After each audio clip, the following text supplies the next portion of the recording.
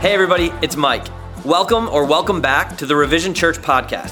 While you're here, make sure to subscribe to our YouTube channel and download the Revision app, which is actually the best way to get access to new content and share it with friends. You can get the app by texting Revision app to 77977. Thanks for listening today. My hope is that this message will be helpful for you and would inspire you to take the next step on your faith journey. Amen. You guys can take a seat. My name is Mike. I'm one of the pastors at Revision. I'm excited to be here today. How about you? All right. A couple Sundays ago, we had a whole bunch of family in town for our twins' 8th birthday, and I was going to grill brats and hot dogs for dinner because that's like the simplest way to feed a bunch of people. So I did reach Des Moines in the morning, went home, took a shower, put on a brand new shirt I'd just gotten, and fast forward a few hours, and I was boiling the brats on our gas stove because that seemed like the safest, quickest, easiest way to cook like 30 of them. And I reached into the cupboard above the stove to grab a lighter, and I thought I caught the sight of flames out of the corner of my eye. And I looked down, and sure enough, my new shirt was on fire. Apparently, cotton is flammable, and it had slipped into the open flame when I leaned over it, and whoosh, that bad boy just went right up. But because I'm a responsible, intelligent adult, I did the thing we've all been taught to do since we were little kids: stop, drop, and roll. Just kidding, I didn't do that at all. Instead, I stood there and yelled, I'm on fire! And then the two other adults who were in the room, my wife and sister, instead of telling me to stop, drop, and roll, were like, you gotta get that shirt off so we can stomp out the flames. And so I panicked and wriggled my way out of the shirt and finally got it off, but I pulled a muscle in my back doing it because I am firmly middle-aged. So this searing pain down my whole shoulder blade, and I ended up laying on the ground next to my flaming shirt, just stomping on it we got the flame out, though, eventually, and after a couple of days, I could turn my neck to the left again, so all is good in the world. But my shirt is never going to be the same, because I don't know if you can tell, but the flame hole is hard to miss. And I was thinking about it later and I had a total dad moment. I realized, the worst part about this whole thing is how many dollars per hour that shirt cost me. I didn't even wear it for half a day, one afternoon before I set it ablaze. It was a $5 an hour shirt. That's too much to be paying for a shirt. That's wasteful. Even if you have crazy money, it's a little bit extravagant. You can't be spending that much on a shirt. It was completely unintentional, but it got me thinking about other times in my life where I've been wasteful or extravagant or reckless, not just with my money, but with my life. Times when I've done things without thinking about or paying attention to the cost or the consequences. And I think all of us have been there and done that. We got stories, and they're mostly not our finest moments, but part of being human is doing that, and there's a word for that kind of behavior: prodigal. That's a word we're used to seeing attached to the word son, especially if we grew up in or around church. But even culturally in America, prodigal son is a familiar phrase, and it comes from one of the most famous stories Jesus ever told. It's in Luke chapter 15. It's the story of a son who got his inheritance early, ran away, and wasted the entire fortune partying. So we tend to think prodigal means bad, sinful, or wayward, but it doesn't. What it means is wasteful, extravagant, or reckless. And what we're going to do over the course of the next 3 weeks in this Lost and Found series is take a look at each of the 3 characters in the story of the prodigal son: the younger son, the older son, and the father. And we're going to discover that they're all prodigals. Each one of them is reckless in their own way, some good, some bad, but nobody is more reckless in this story than the father. And that may sound like a crazy thing to say, but as we dig in, what we're going to discover is that no matter how far from God we've run, no matter how many choices we've made without any regard to the cost or the consequences, no matter how lost we've been or how lost we feel, our recklessness and extravagance has absolutely nothing on the love of God, which is chasing us down and inviting us in. So if you got a Bible or a Bible handy, you can crack it open to Luke chapter 15. We're going to start in verse 11 this morning. If you don't have one, no worries. You can follow along with the words on the screen or in the Revision app. And if you need a Bible or your kids do, please grab one from the Next Steps table out in the lobby before you go. They are our gift to you. And as you're turning there, just a little bit of a context. As Jesus is telling this story, he's talking to kind of a unique mix of people. He's been hanging out with a crowd that Luke calls tax collectors and sinners. And that's a New Testament term for this group of people who are kind of down and outers. They're far from God. And it's interesting because they're far from God, but God is drawing near to them. Jesus intentionally sought out these folks in order to spend time with them, which kind of ticked off the religious leaders. This group called the Pharisees showed up, and they couldn't figure out what Jesus was doing or why he'd be doing that or why he'd be letting those people get close to him. And their primary concern is that Jesus was being reckless. They showed up and they're like, yo, Jesus, you can't be hanging out with these messed up people. You're being reckless with your reputation. And you're being reckless with your responsibility as a religious teacher. Because your job is to help point them to a better way so they'll leave their wicked life of sin. But if you love them and you spend time with them and you accept them before they figure it all out and get all their ducks in a row, then what's going to make them change? You can't do that anymore. And Jesus' response is to tell them 3 stories to help them kind of get a bigger, better picture of who he is and what he's all about. He starts with the story about a sheep that's lost. It says that the shepherd left 99 sheep behind to chase after the one that had gone missing. And then he tells the story of a lady who lost the coin, and she tore her entire house apart looking for it, and then threw a giant celebration when she found it. And basically, he wants them to understand that the Father is obsessed with chasing down lost people. He wants them to get it that he showed up not to hang a help wanted sign because he needed all the holy folks to help him accomplish his mission, but to hang a help available sign. He was spending time with imperfect people because he was a doctor with a cure, not an employer with a labor shortage. And he drives home the point with this 3rd story, and this is what we read in verse 11. There was a man who had 2 sons. The younger one said to his father, "Father, give me my share of the estate." So he divided his property between them.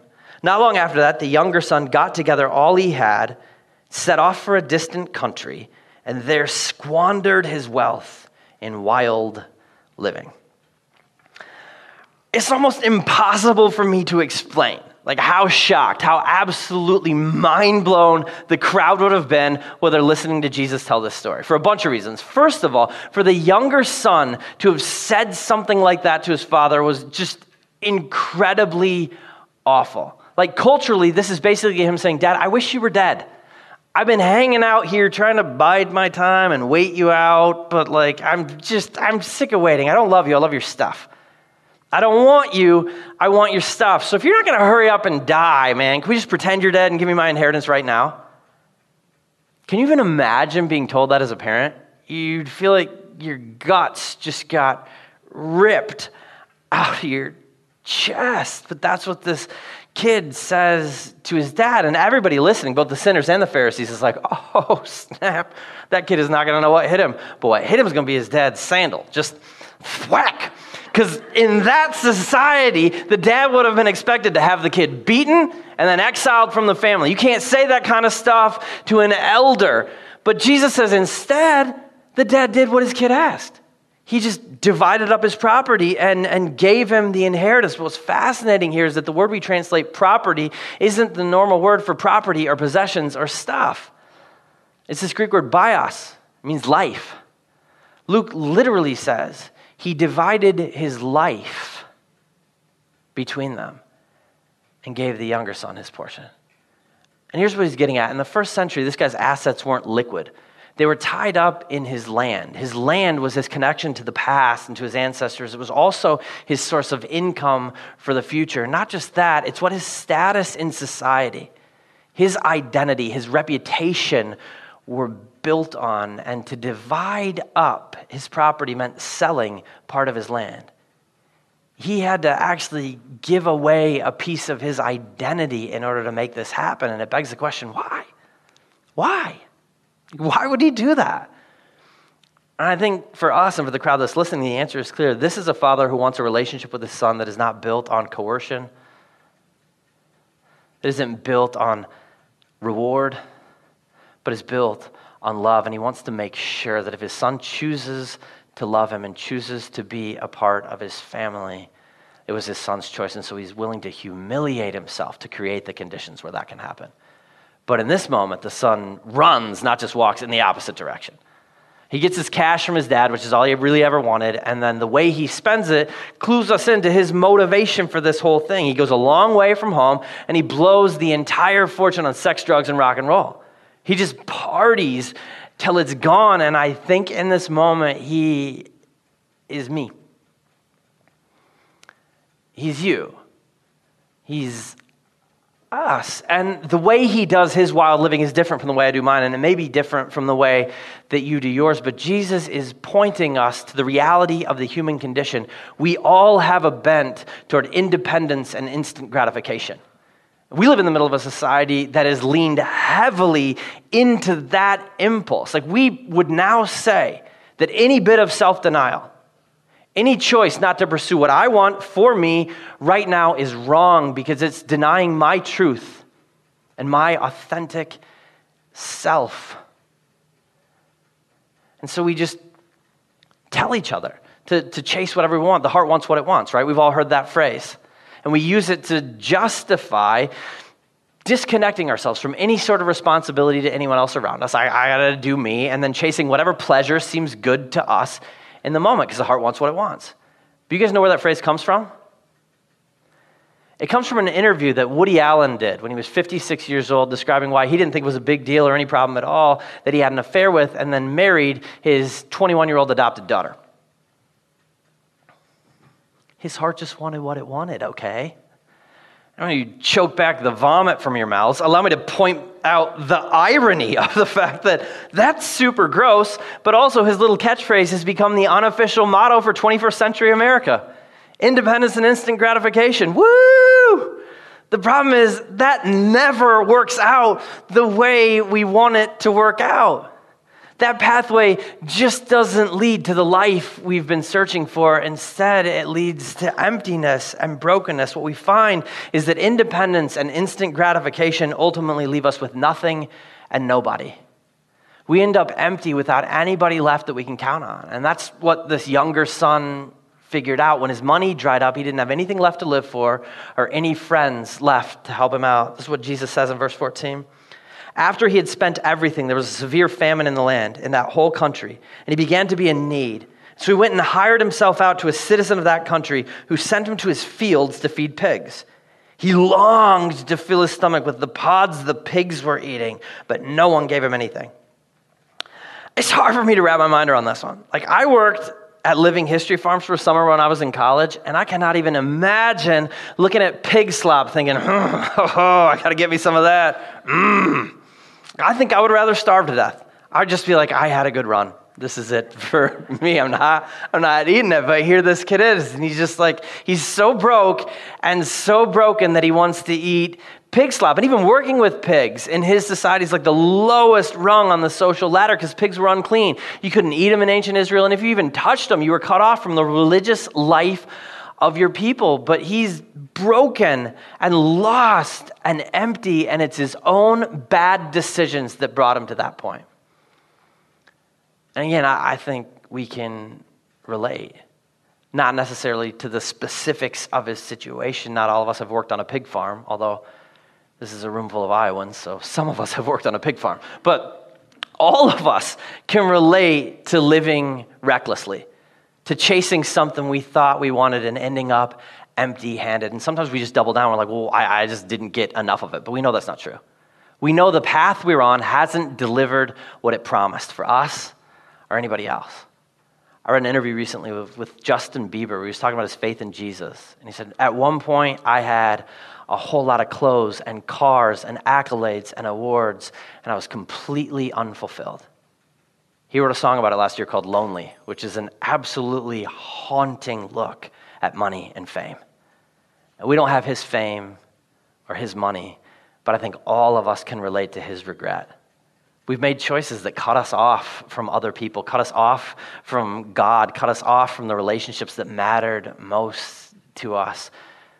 We've done things that left us feeling like we're a long way from where we used to be and who we want to be. And the question is, what do we do with that? Well, Jesus continues the story in verse 17. He says, when he came to his senses, he said, how many of my father's hired servants have food to spare? And here I am starving to death. I will set out and go back to my father and say to him, Father, I have sinned against heaven and against you. I'm no longer worthy to be called your son. Make me like one of your hired servants. This phrase came to his senses as a Jewish idiom that means repented. He just realized the direction I'm going in isn't working. I got to turn around. I got to do something different. This guy played with fire and he got burned. All right, that happens. Just trust me. Literally and metaphorically, fire will burn you. And so he got burned and he's like, I gotta repent. Just turn around. And he came up with a plan that made perfect sense to him based on every religious system that had ever surrounded him. And basically every religious system that's ever existed in the history of the world. He was going to go back and talk about just how wretched he was and what a terrible thing he'd done to his dad, and then ask his dad for a job so he could start paying him back. It was this two-pronged plan built on self-loathing and self-righteousness. So you have this human thing where something deep inside of our souls understands that we're disconnected from the divine. And there's a hole we'll never fill until we get it reconnected. And every religion ever has provided us a pathway to reconnection, and they are always built on self-loathing and self-righteousness. Because they work off of this assumption. We assume God only loves us if we're sorry enough or good enough to deserve it. We assume God will only love us if we're sorry enough or good enough to deserve it. And so when we make mistakes, and all of us inevitably do, we come to the conclusion that somehow we just got to come before God and grovel and be like, we're not worthy. We're not worthy. We stink. We're pot and scum. And if we can convince God we hate ourselves, he'll be happy about that for some reason. And then after we've convinced him we hate ourselves, we demonstrate that by working really hard to make things right, by earning our way back into his family. And even irreligious systems are built on this. The post-Christian, post-modern Western world, America right now, is absolutely a society built on these two principles, and cancel culture is the result. Cancel culture is the inevitable result of a society that understands there's a disconnection between us and the divine on some level, but has gotten rid of the idea that the divine even exists. And it's a perfect example of how self-loathing and self-righteousness play out on a massive social scale. Because in our world, if you mess up, if you violate one of our bits of societal orthodoxy, you're done.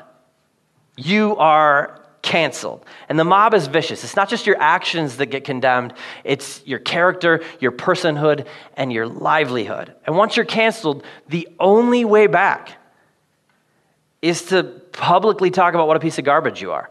To just go before the mob and demonstrate self-loathing until you get to the point where everybody feels like you now understand that you're just as worthless as they already decided you are. And after you've done that, you start taking steps by your own great effort, by your own hard work to jump through all of the hoops they've set up and check all of the right boxes so that you can deserve your second chance. And the threat of that hangs over our heads constantly. This is the world we live in. If you don't believe me, spend an hour on Twitter. It's awful. It's miserable. It's a terrible way to organize a society, but we're here in part because we inherited this incredibly high moral standard from Christianity. And then we chucked Christ, and so we have no more system, no more means of extending grace to anyone around us when they mess up. What we have is a new secular religion that looks just like every other religion for millennia and millennia. It's built on the oppressive, bad assumption that to be right, you have to be sorry enough or good enough all on your own. That's what this prodigal son believed. And so he came up with this plan. He's going to go back. He's going to apologize. He's going to fall over himself, saying he's not worthy to be part of the family. And then he's going to start paying his dad back. And he gets this speech, and he rehearses it in his head again and again and again until he's got it nailed down, even though he doesn't know whether his dad will even see him or just kick him out as soon as he shows up on the doorstep. And this is what happens next. So he got up and went to his father. But while he was still a long way off, his father saw him and was filled with compassion for him. He ran to his son, threw his arms around him and kissed him. The son said to him, "Father, I have sinned against heaven and against you. I'm no longer worthy to be called your son." But the father said to his servants, quick, bring the best robe and put it on him. Put a ring on his finger and sandals on his feet. Bring the fattened calf and kill it.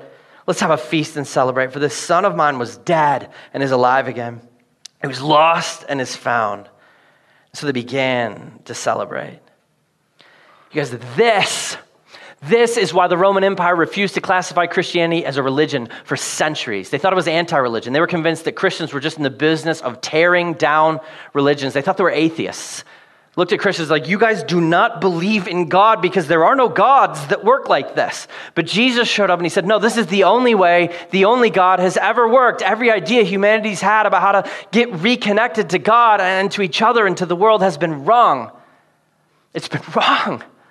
And what Jesus does here in this moment with this story is completely redefines repentance and reconnection. I remember this crazy, amazing story where this kid goes back to his dad and he's headed home and he's rehearsing the speech and he's like, all right, we'll see what happens. And culturally, the audience would have been expecting the father to not let him in. To tell the servants, don't even let him set foot on this property. He had better show me before I ever put any trust in him again. Because that's what they would have done if they were in his shoes. Or his sandals, I guess, to be culturally accurate. But that's what I would have done too. You probably would have also. When people hurt us that badly, we build walls and we do not let them back in easily. But here, the kid doesn't even make it to his dad. His dad comes to him. It says when he was a long way off, his dad took off running towards him. And as I read this, I think this is the most unbelievable part of the story. He didn't even stretch. You talk about a reckless decision. That guy better not be walking downstairs for like 2 days. I can't even sleep without getting sore now. My hamstrings are sore just reading the story. But love compels him, and he takes off running. He crashes into his son. He throws his arm around him, and the son launches into this speech that he has memorized, and he's trying to say it, and his dad just interrupts him. Just doesn't pay attention to him at all. Have you ever had that happen? You're like trying to say something to somebody, and you've got it all planned out, and they just ignore you? I have. When Jenny and I got engaged, I had this whole speech planned in my head. It was like all locked in there. I memorized 1 Corinthians 13, the love chapter. I was like, all right, got this. And then we got on the Ferris wheel at Navy Pier in Chicago. And I was like, hey, Jenny, I got something I need to say. And she whipped off her shoe because she'd been training for a marathon. And not surprisingly, this happens sometimes when you run a lot. Like one of her toenails turned black. So here I am trying to propose to this woman. And she's like, look. And I'm like, I can't even say what I'm trying to say with that out. You just put it away. And she threw off my whole vibe. That's exactly what the father does to the son here. This is a hard vibe check. The son's like, I'm not worthy. And the father's like, I don't care about your plan, man. I really don't care at all about how you're going to make it right, because I have the right to decide who's in my family and who's not in my family. You are dead and you're alive. The only condition that's ever existed for you to be a part of my family or not is whether you want it. And you're home. Let's party. I love this so much because this is Jesus' way of demonstrating for us just how disinterested God is and us proving to him how sorry we are. Just how little God cares about us working hard enough to earn our way back into his family. Jesus is telling us that's just not how it works. Because of who God is and how God loves, repentance is not about self-loathing. And restoration is not about self-righteousness. That's just not the way God has ever operated. Turning from the destructive path you're on isn't about just deciding that you're this awful, worthless, unlovable worm. Because that's not how God sees you. God has never seen you like that, not for one split second, not even in your worst moments. I've said this before, I'll say it again. You are the voice and the imagination of God wrapped in skin. You're infinitely valuable to him, and repentance isn't pretending that's not true. It's just acknowledging with sorrow that you're the one who broke the relationship between you and God and turning your heart back toward him. And restoration isn't about you earning the right to be in God's family. I got news for you. That is a debt you cannot pay. You can't be good enough or do enough good to earn your way across that gap. I'm just like this kid. Let's be real. There's no way he could have ever paid back his father for his share of the inheritance by working as a day laborer. In 10 lifetimes, he couldn't have even ballparked what it would have taken to pay his dad back, and it's the exact same thing with us. We can't do it, and so God did. Recklessly and extravagantly, he paid a cost that we couldn't pay. Jesus came and he willingly gave up his life because sin brings death and life had to be paid as a sacrifice. He died for our sins so we could be forgiven and set free. And then he conquered death and unlocked it from the inside so we could live. And you guys, what Jesus did in that moment shattered every religious assumption that's ever been made, every religious system that's ever been developed in the history of the world. And it also smashed our shame and our separation. Look, it's easy to see ourselves as our worst moments, to allow the world around us to define us by our greatest mistakes and then walk around just carrying shame all our lives, everywhere we go. But Jesus' sacrifice means we don't have to do that. I want you to know this morning, you are not defined by where you've been, what you've done, or what's been done to you. If you know Jesus, you are defined by what he did for you, which means you don't got to carry shame around for one more second. There's no separation anymore either. When we make mistakes, it's so easy to just run from community, to feel like I'm not worthy because of the choices I've made and the decisions I've made to be a part of this thing anymore. There's no way I could ever be welcome again in the church or in God's family. But I want you to know, just like the Father in this story, without asking questions or setting conditions, welcomed his Son back in, we are welcomed in through the death and resurrection of Jesus Christ. We are sons and daughters with full access to the Father. And that's crazy to wrap our minds around, because some of us have lived a whole lot like the prodigal son. We've made a whole bunch of decisions without any care in the world for the cost or the consequences. We've hurt the people around us and shipwrecked our lives along the way. We look in the mirror and cannot help but see someone we don't want to be staring back at us. We've been reckless and extravagant and wasteful. And the world around us keeps on telling us that the answer is to just be sorry enough and try hard enough. But we know that we can't. And we just feel like it's hopeless then, and we're too far gone. In the 5th book of the Chronicles of Narnia, The Horse and His Boy, C.S. Lewis tells the story of a boy running away from home. And all along his journey, he sometimes thinks he hears footsteps behind him, and he hears this occasional roar off in the distance. And eventually he just gets to the point where he's lost, and he admits it. And then Aslan, the great lion, the king of Narnia, shows up, and only then does he learn Aslan has been protecting him the whole time. Lewis later said he wrote down this story as a description of the way he felt God pursuing him all his life. In his moments of beauty and his moments of pain, even when he messed up, even when he felt like he was too far gone for God to ever love. And if that's you this morning, if you're feeling like you're too far gone, or when that's you, because even if it's not the way you feel right now, all of us have been in that space. All of us have done things where we feel like this is the one after which God could never love me again. Like I'm out now. When you feel that way, I want to invite you, I want to challenge you to listen for the footsteps. Listen for the roar in the distance, because there is no distance too far for God to stop chasing you, and there is no sin too great for God to cancel you. If you feel lost, when you feel lost, all you have to do to be found is turn around, because the Father is watching and waiting. And if you've never done that before in your life, you can. It's easy and it's free. All you have to do is believe and surrender. I'm going to say a prayer in a minute. You can pray it with me. And if you do that for the first time, check a box in your connection card. We'd love to give you just a little bit more info about what it looks like to live as a child of the Father. But for all of us, no matter where you're at along your spiritual journey today, I just want to encourage you to stop listening to the voices of this world. Stop listening to the oppressive, bad assumption that you have to be sorry enough or good enough to earn God's love. You can't be sorry enough and you can't be good enough, but God loves you anyway. He gave everything for you anyway. And so please today, stop striving. Please today, stop holding on to shame. Release it and find rest in the knowledge that you are welcomed in and loved beyond measure. Let's pray. Jesus, thank you for who you are. Thank you for chasing us down. Lord, we know that we're so messed up.